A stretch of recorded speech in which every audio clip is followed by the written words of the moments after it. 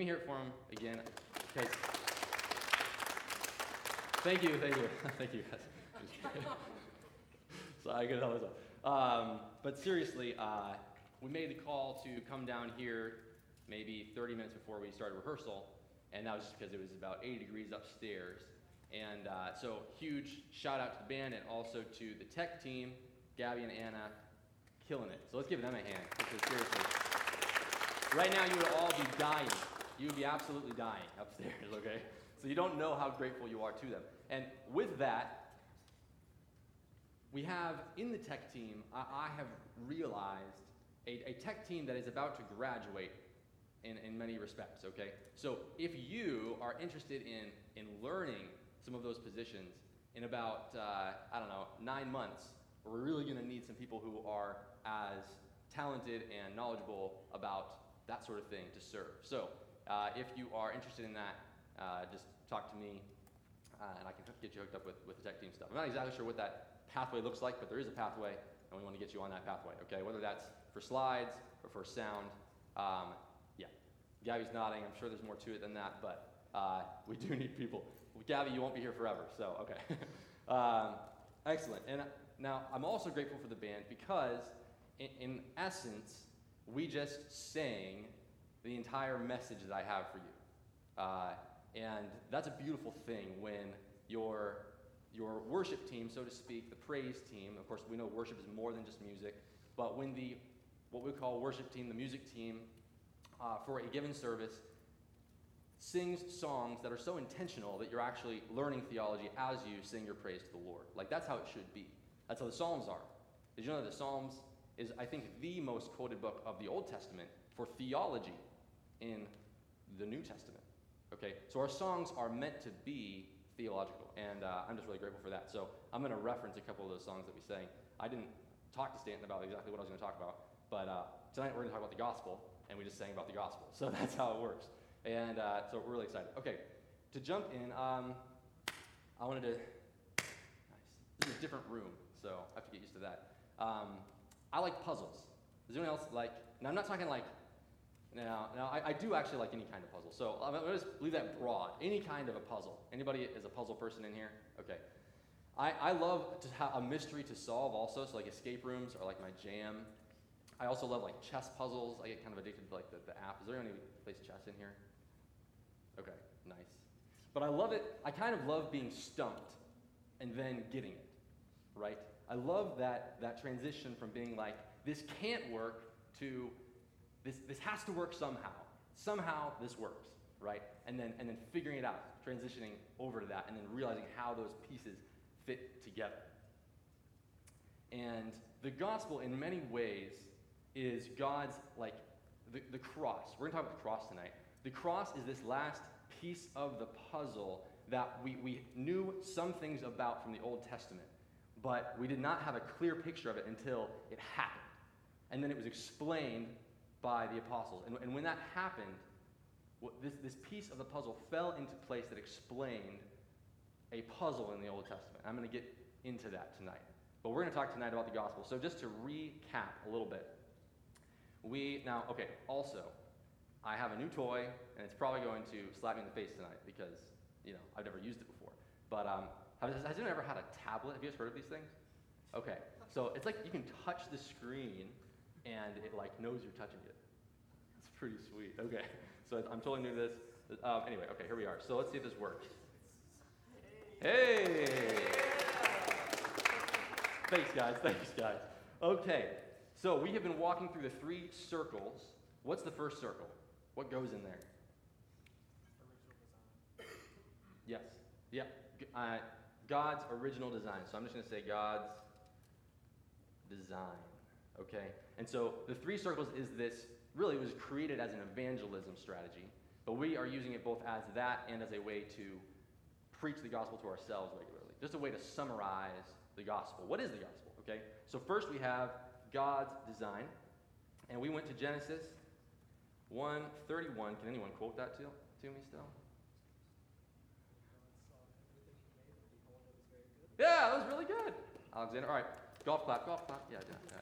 And God saw all that he had made, and behold, It was very good. This was after he had completed his creation on day 6, and he says it's very good. We drew kind of 2 conclusions out of this.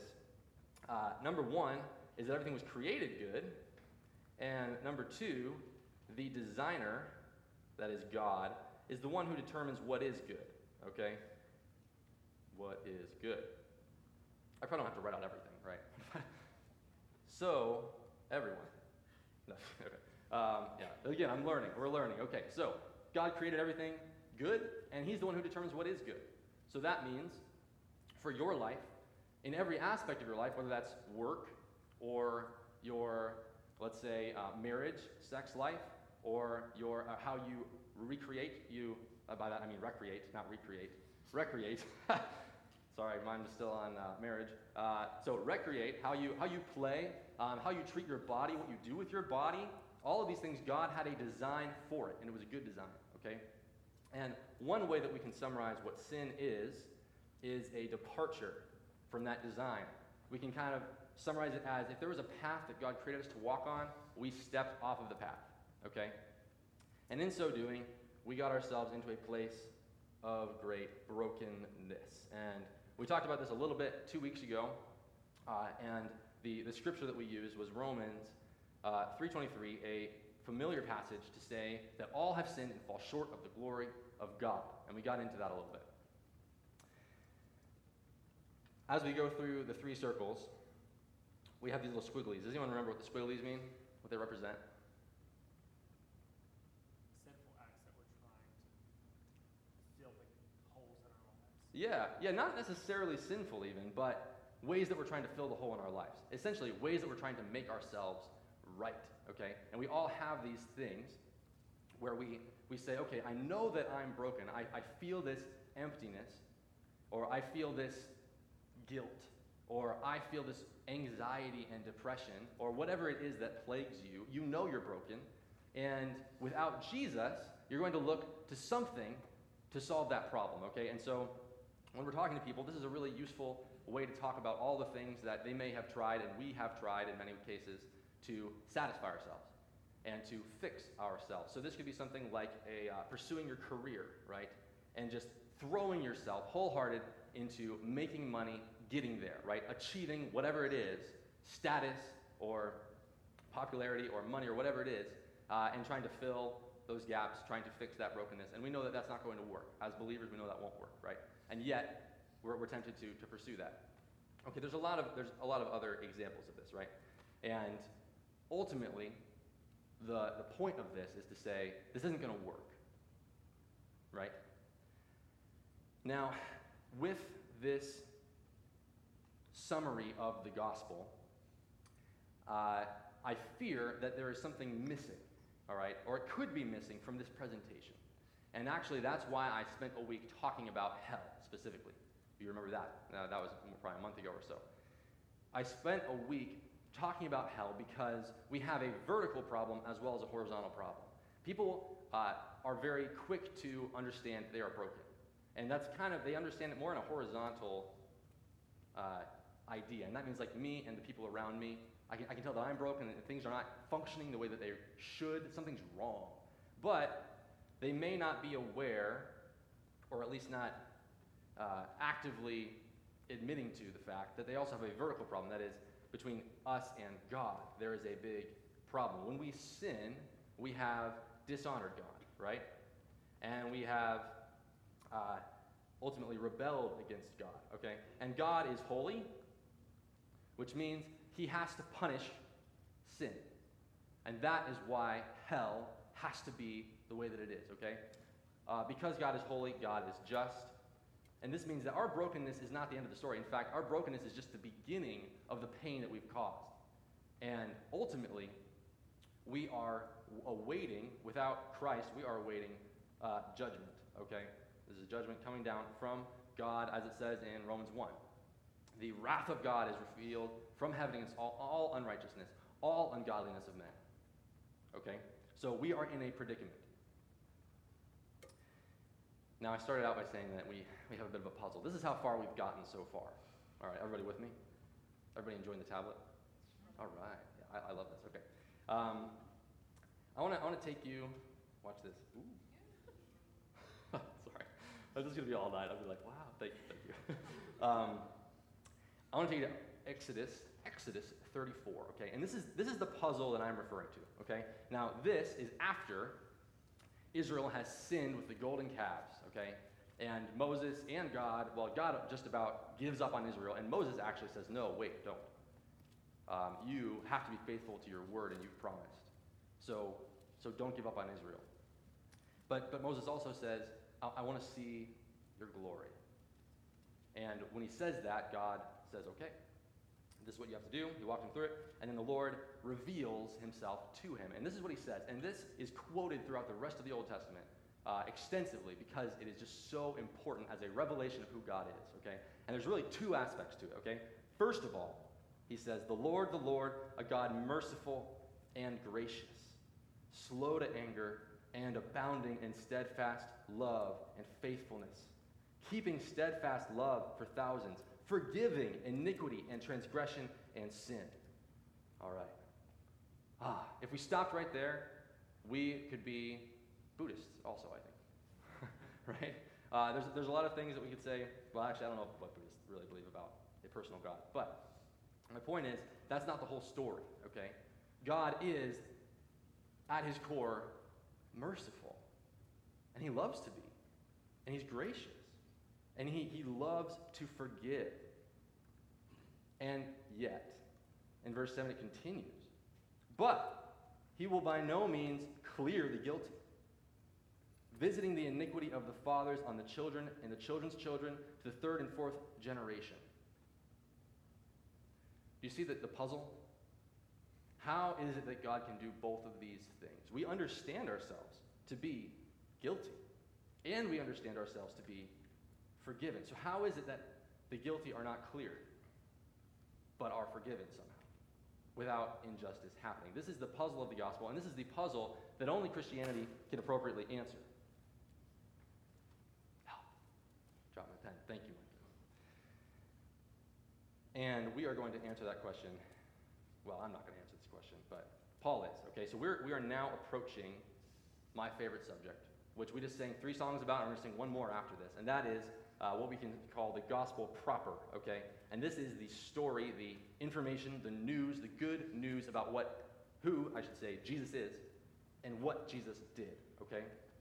I want us to go to Romans chapter 3 again, verse 21. So we are actually going to go into the same context as we were with Romans 3:23, and actually just look at the broader context and look at where Paul is going with his argument. So Romans 3:23. Now I want to say, as you go there, I've only done it a couple of times that I've opened up for questions afterward, and I really liked it. And then I heard all those great questions for Pastor Davey last week, and I was like, you know what? This is such a good thing. So I'm going to do my best to be relatively brief. Pastor Davey, I don't know if you noticed that, but he was kind of nudging me to be like, don't take too long, Paul, which was good. Okay. So I want to be relatively brief and make time for questions at the end. So as we're going, if something occurs to you that you're like, I don't get it, then you can ask it at the end. I'll do my best to answer it. And if I can't answer it, which will happen, then I would love to investigate that and then give you a fuller answer throughout the week. And even like post that fuller answer if I can on the Discord or something like that. I think that will just foster a culture here of seeking to understand, right, together, which is just a beautiful thing. So with that said, I have the scripture up here, and I kind of have a thesis, okay? This is my thesis. I don't want to put a box around it. Here it is. All right. Being made right with God requires a gift of righteousness, which is uncompromisingly free and unfathomably costly. I'm going to just read it again, all right? Being made right with God, the solution to the puzzle, if you will.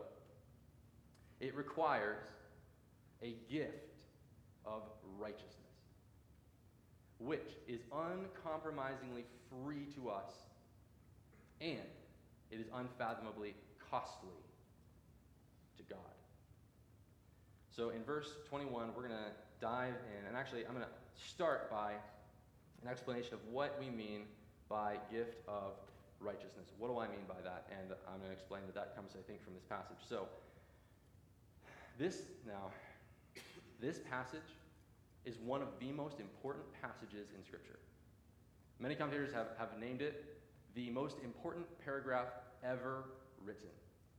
So regardless of if you get anything out of what I say tonight, you should go back, memorize this, study this, integrate this into your life, because it's that important. If you've ever been confused by the cross, start here. Okay? This is Paul's explanation in a nutshell of what the cross means. Okay. But now, quick note on but now. It's actually a huge but, right? Have you ever heard that? It's the biggest but in the Bible? Yeah.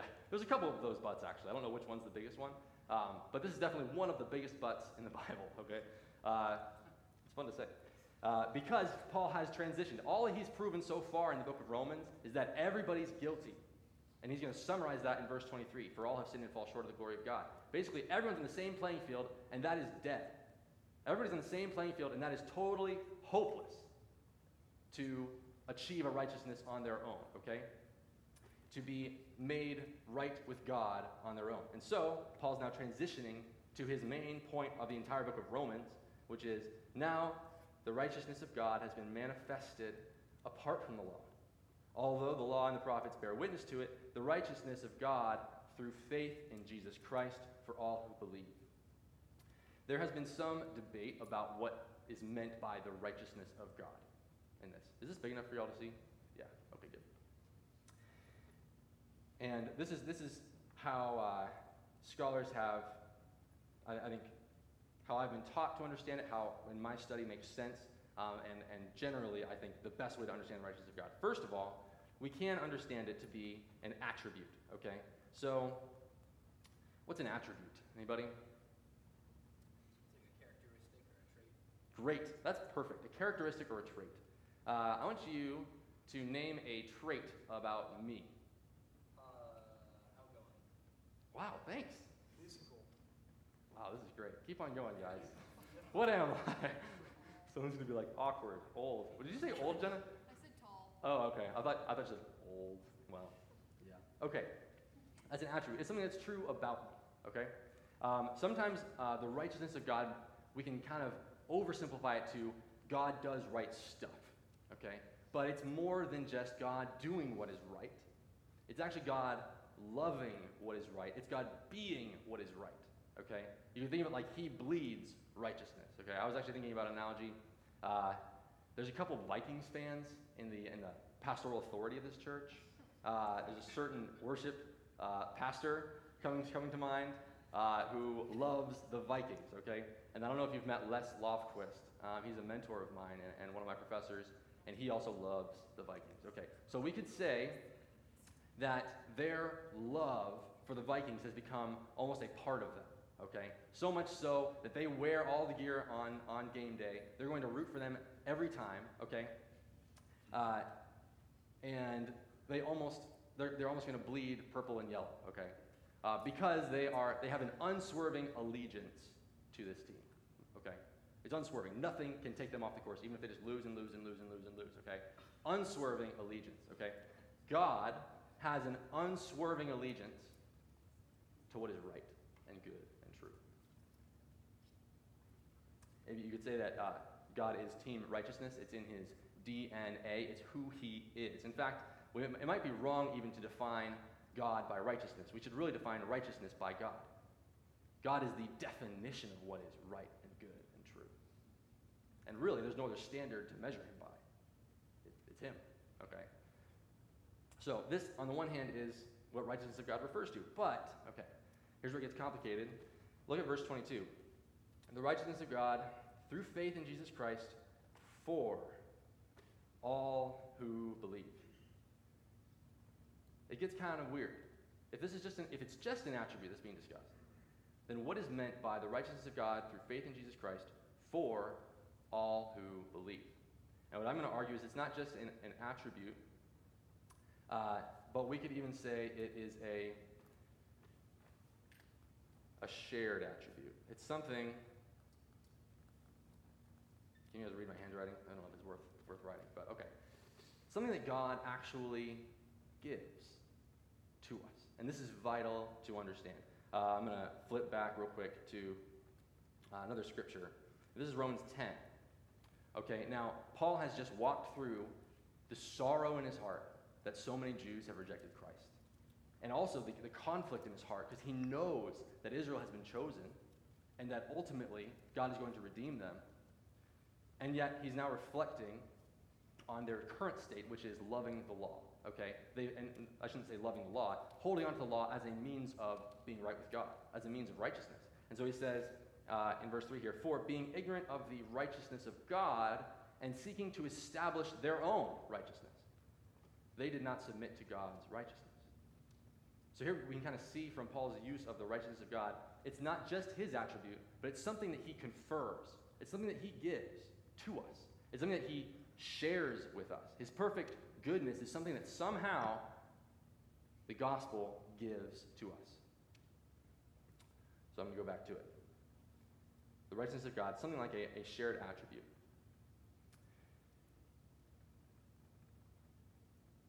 We're going to move on to the next part of our definition. Okay, so all that Paul has said so far is that somehow we can be made right with God through this righteousness of God, which is ultimately summarized by faith in Jesus Christ for all who believe. Now he's going to go back, he's going to summarize everything that he said before, and then go on to explain how this is all possible. Okay? So he first summarizes, all have sinned and fall short of the glory of God. Everybody. And that all is really emphasizing the fact that Jew and Gentile are on the same playing field. The law doesn't make any difference. And he says it again over here, apart from the law.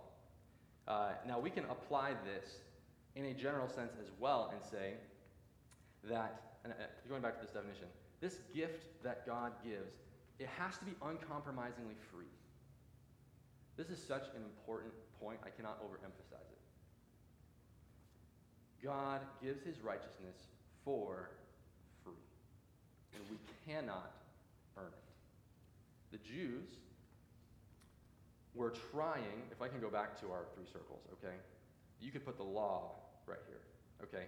You could be basically, or if we just made it a little more general, religion, okay? In a man-centered sense, okay? Oftentimes we think, and many people think, this is actually the foundation of all religion that is not Christianity. That one way or another, if you do enough good in your life, God will accept you. If you try your hardest, God will see that, and it'll be good enough. That is not the gospel. And the law is the primary example of that, because the law was God's law.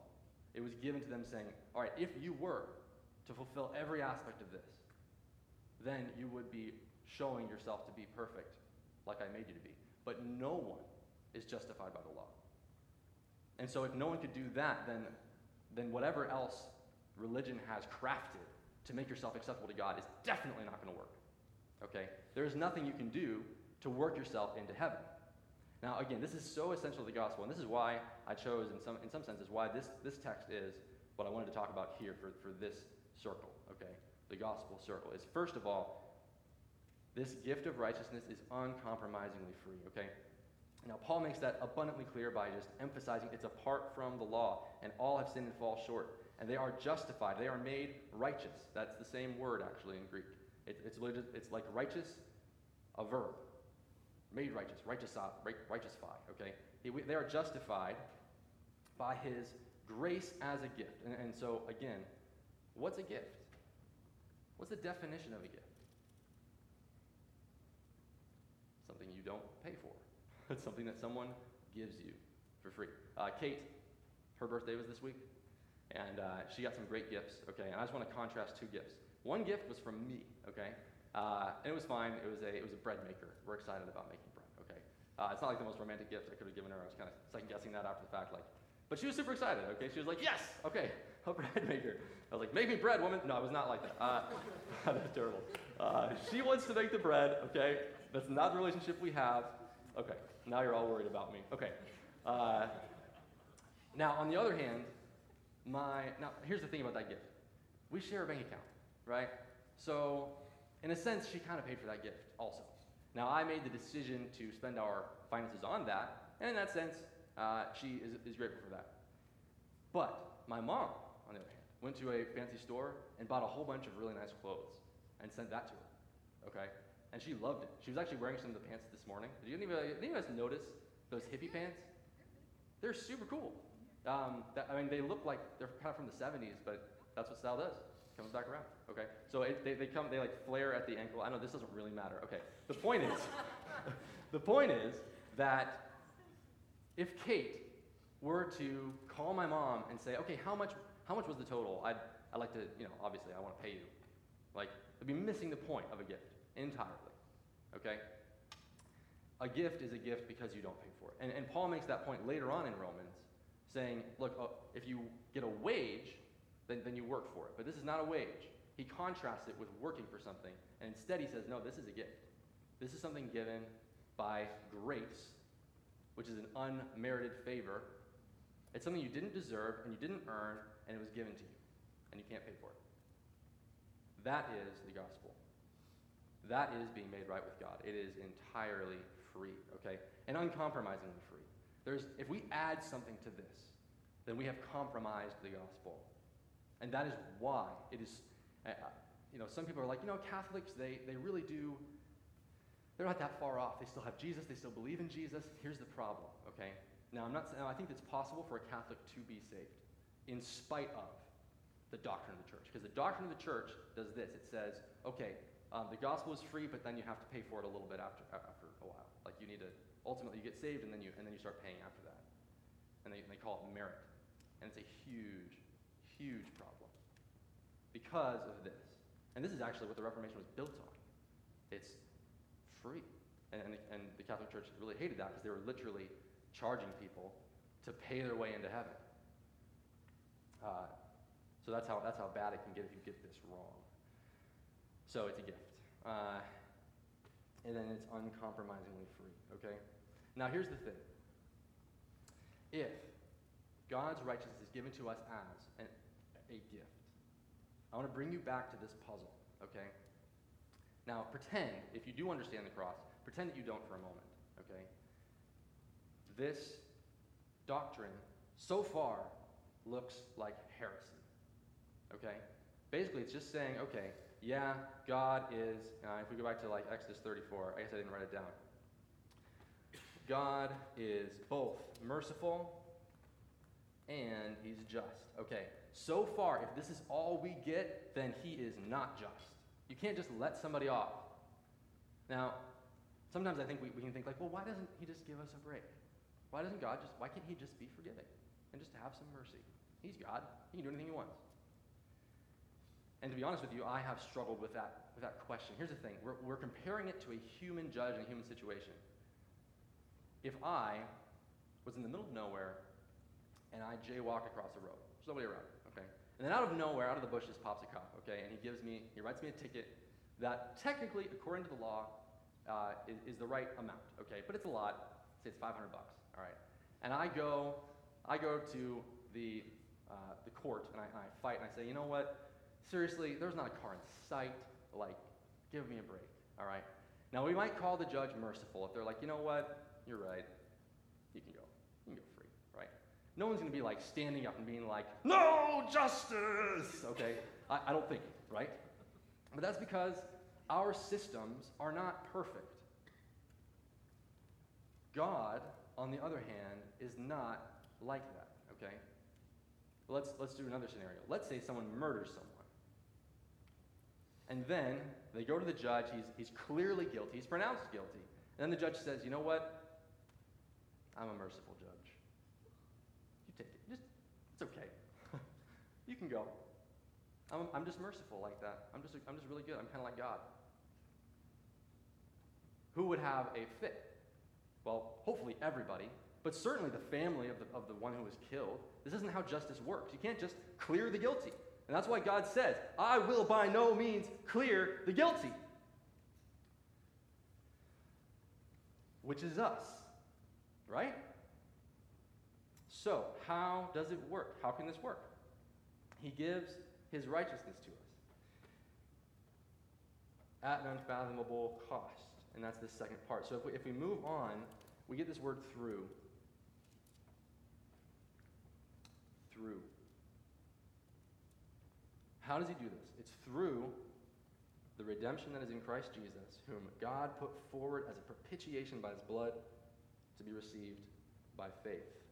There's two words, I think, that we need to understand to get this. And now we're talking about the cross. Look at by his blood. That's the reference to say Paul is now talking about what happened on the cross. First of all, redemption. Redemption is a market term. It's referring to a price paid to ransom, often a slave, into freedom. That's what redeem means. It means you're paying a price to redeem someone out of slavery, often. It could be used just in the general sense, too, just to pay a price.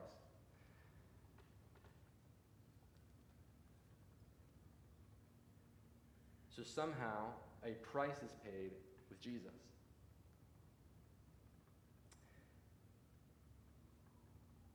What was that price is the question. It's not a trick question. What did you say? Well, that's true. That is what he paid with. Yeah. It was Jesus' blood. And ultimately, I guess the thing I'm going for is it was our debt to God. Okay? Paul in Romans 6:23 says the wages of sin is death. That's the wage of sin. That's the price of sin. There is a just condemnation of sin and a price that has to be paid. And so there is redemption in Christ Jesus because Christ paid that price. I was saying we were just singing so many of these truths, and I was only singing them louder because I had just spent so much time in this text and thinking, like, this is true. This is actually true, and this is why I want you to know this text. I want you to be able to go here and say and remind yourself what the gospel is. So we sang, hallelujah for the cross. With your blood you bought my freedom, right? With your blood you bought my freedom. Hallelujah for the cross. Right? That's what we're singing.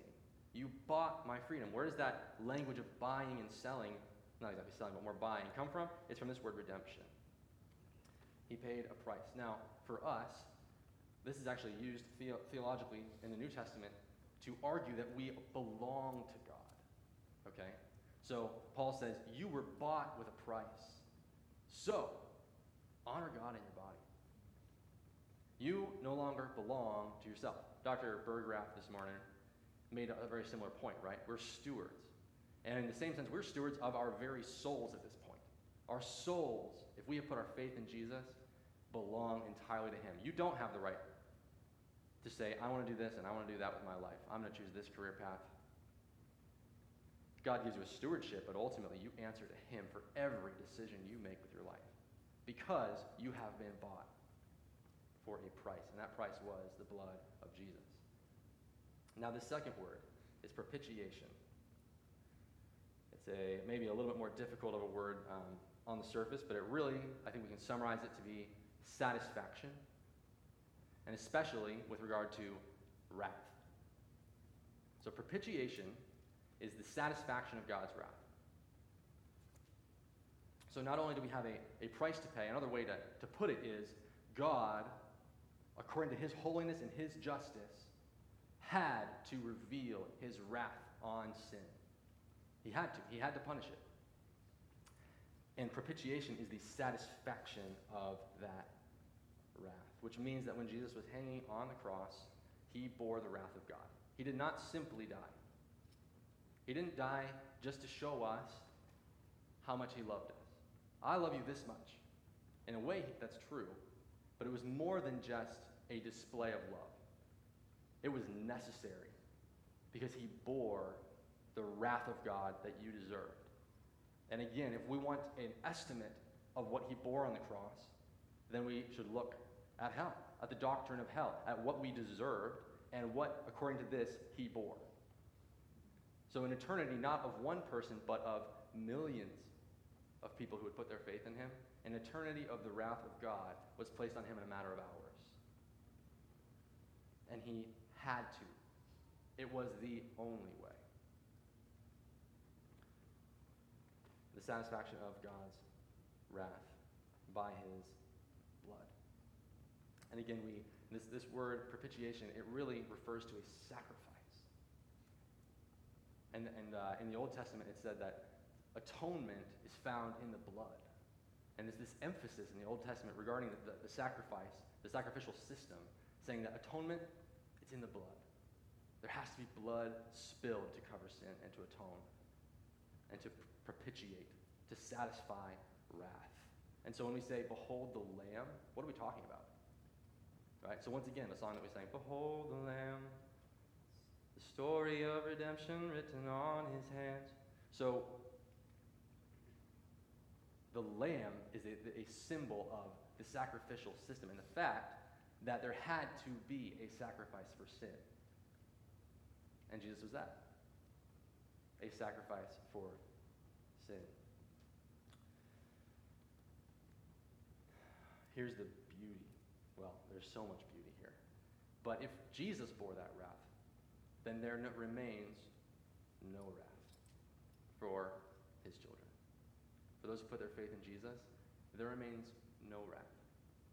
I remember skulking around my house when I had done something wrong, trying to avoid my dad, because I knew I was guilty. I knew that I'd done something wrong, and so I would avoid him.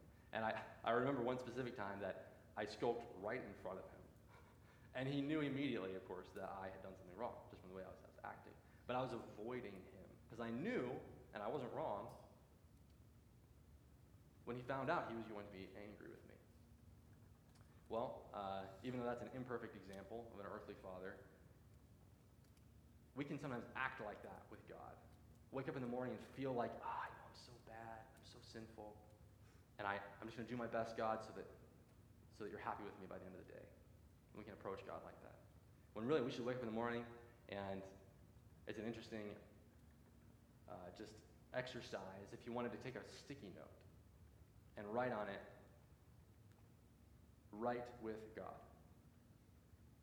Good with God. Me and God, we're good. There's nothing between us. And you just put that on your forehead. Justified. That's how believers walk around the world. I'm justified. And that it is from that place that we seek to live holy lives. And we will stumble and we will sin, and yet that stamp of justified does not leave our forehead, because Jesus bore the wrath of our sin, the wrath of God for sin on the cross. He bore it all. And there's none left for you.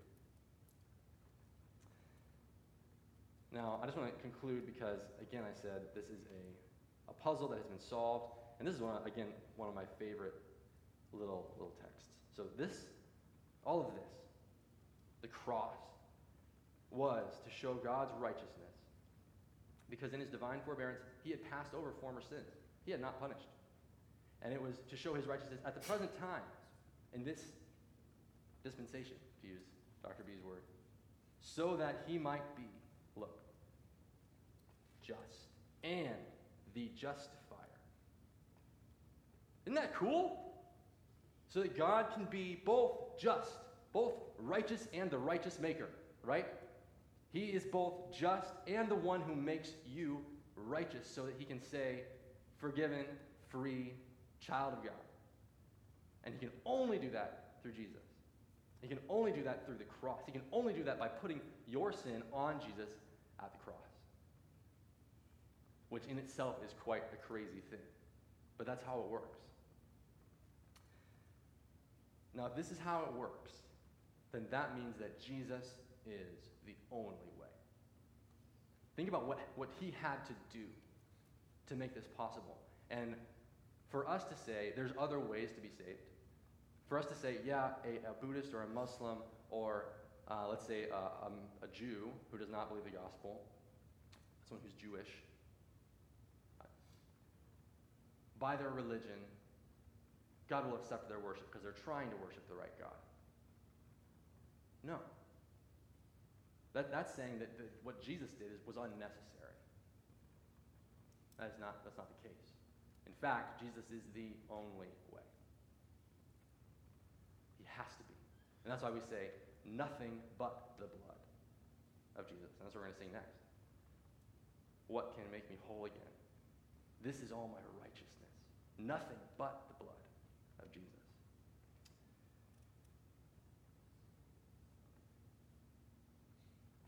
So here we are. This is the gospel, that on the cross, Jesus died in my place for my sin to reconcile me to God. Now, next week, we're going to talk about how we get there. Now, I don't know if you noticed this. I hope you did.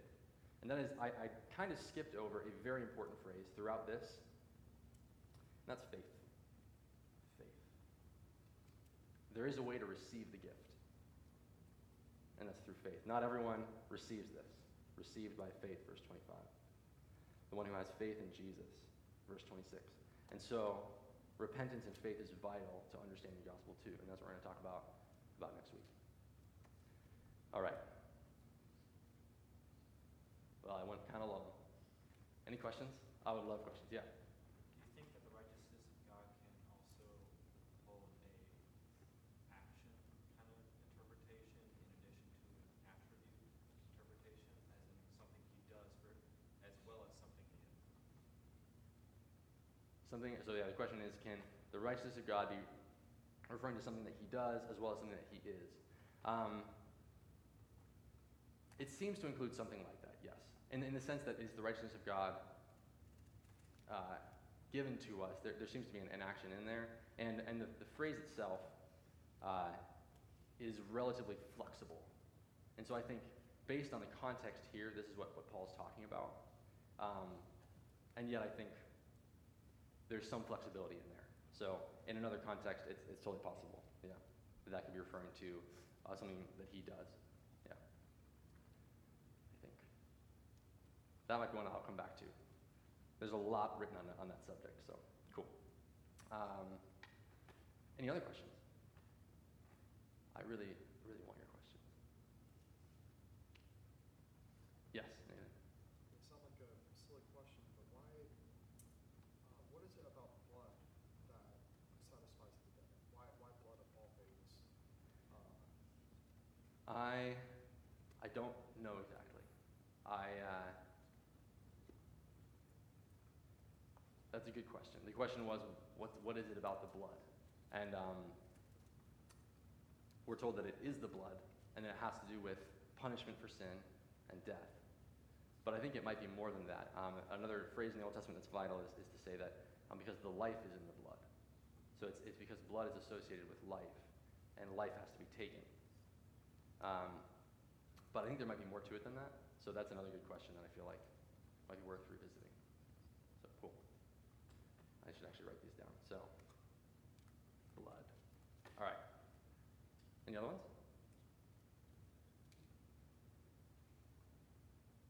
Yeah, Ben. What does it mean by divine forbearance? Yeah, so forbearance. So the question is, what does it mean, divine forbearance? Now, I haven't actually looked into why it specifically mentions the fact that it's divine.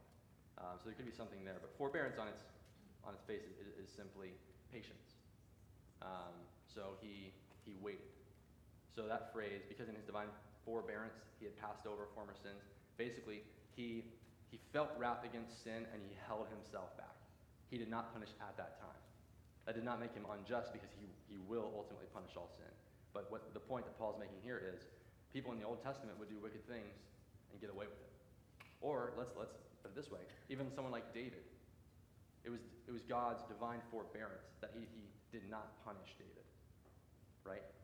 And he waited, and ultimately the cross was the payment for David's sin as well, right? But it basically means patience, I think. Yeah. Can you speak to the impact that this section specifically has or had during the culture at the time, right? Romans is written to what, a Christian audience, right? Yeah, it's probably Jews and Gentiles in Rome. Yeah, so what is the impact of that to strict Jews that are still following that tradition of you need to follow X, Y, and Z thing in order to be considered a believer, and how are Gentiles also receiving that? So the question is, how would this have impacted the original audience, specifically Jew and Gentile? Well, this might be oversimple simplified. I'm sure that there's more to this answer. Paul really goes to town on Jews who have some kind of self-righteousness. And he just hammers them, right? So I think it would totally strip those who were still following the law of this self-righteousness, to make them realize that they can still follow those laws, but they are not justified by that. And on the other hand, I think this would be wonderful news to the Gentiles, because then they know, okay, if a Jew comes to me and says you need to be circumcised and you have to start following the food laws, this is Yahweh of the Old Testament, look at the Old Testament, that would be a convincing argument. And up to this point, this is actually a huge change in the way that God deals with mankind. Again, the word for that is dispensation. So I don't know if you've heard, again, dispensationalism is the idea that God gives different stewardships to different people at different times. And so in the Old Testament, you had to become a Jew, essentially, to be saved. That was a part of following and obeying God, was to become a part of the Jewish nation. Whereas that changed. Now, because that was such a massive change, there has to be a ton of evidence to support that. And so that's, I think, why something like Galatians and the book of Romans are written, because it's such a massive change. You've got to convince all of these Jews who've grown up this way that, no, this really is what the Old Testament ultimately teaches, and this really is what Jesus taught, and this really is the right way. This is not heresy. But it takes a lot. So I think they would have received it kind of like when there was the Jerusalem Council, and there was a question that was asked, wait, do Gentiles have to follow the law? And ultimately, the Jerusalem Council, all the disciples, the apostles there, decided, no, they do not. And this was really, really good news. So that's my nutshell answer. There's probably more to it than that, but good question. Yeah, anything else? It's like my favorite time. All right, we're getting a little bit late, and it feels like an hour later. I don't know if you guys realize that. But in this room, it might as well be Sunday morning, right? No windows. Feels just like Sunday morning. So after this, we'll go get lunch at Cafe Mexicano. Okay. No, excellent. Well, I'm going to invite the band up, and let's sing one more song, but I'll pray for us. Would you stand, and we'll pray together. Heavenly Father, I am so grateful for your word, because it is by your word that we can know for certain that we are accepted by you. Lord, that our sins have been washed away, that we can find redemption, we've been bought, we can find the propitiation, that the satisfaction of the wrath that we deserve has been set on Christ. And because we've been united with Christ, we share his righteousness. Lord, it's beautiful, it's amazing. Sometimes it's hard to feel its truth, simply because it's so majestic and beyond us. And yet, Lord, I rejoice in the fact that it is true, and it is clear, and we can build our life on it. So Lord, I pray that every student in this room would understand this. And Lord, if there's anyone in this room who has up to this point been convinced that somehow they would work their way into heaven, whether that's how they were phrasing it or not, Lord, I pray that this would destroy that notion and bring them to their knees, so that we realize, each one of us, that there's nothing we can do to make ourselves acceptable before you. Even our best work has been contaminated by sin and false motivations and selfishness, but you offer your righteousness to us for free. But I pray that truth and the fact that we're justified by you would change us. And we pray that we represent you well to the world. We pray all this in the name of Jesus. Amen.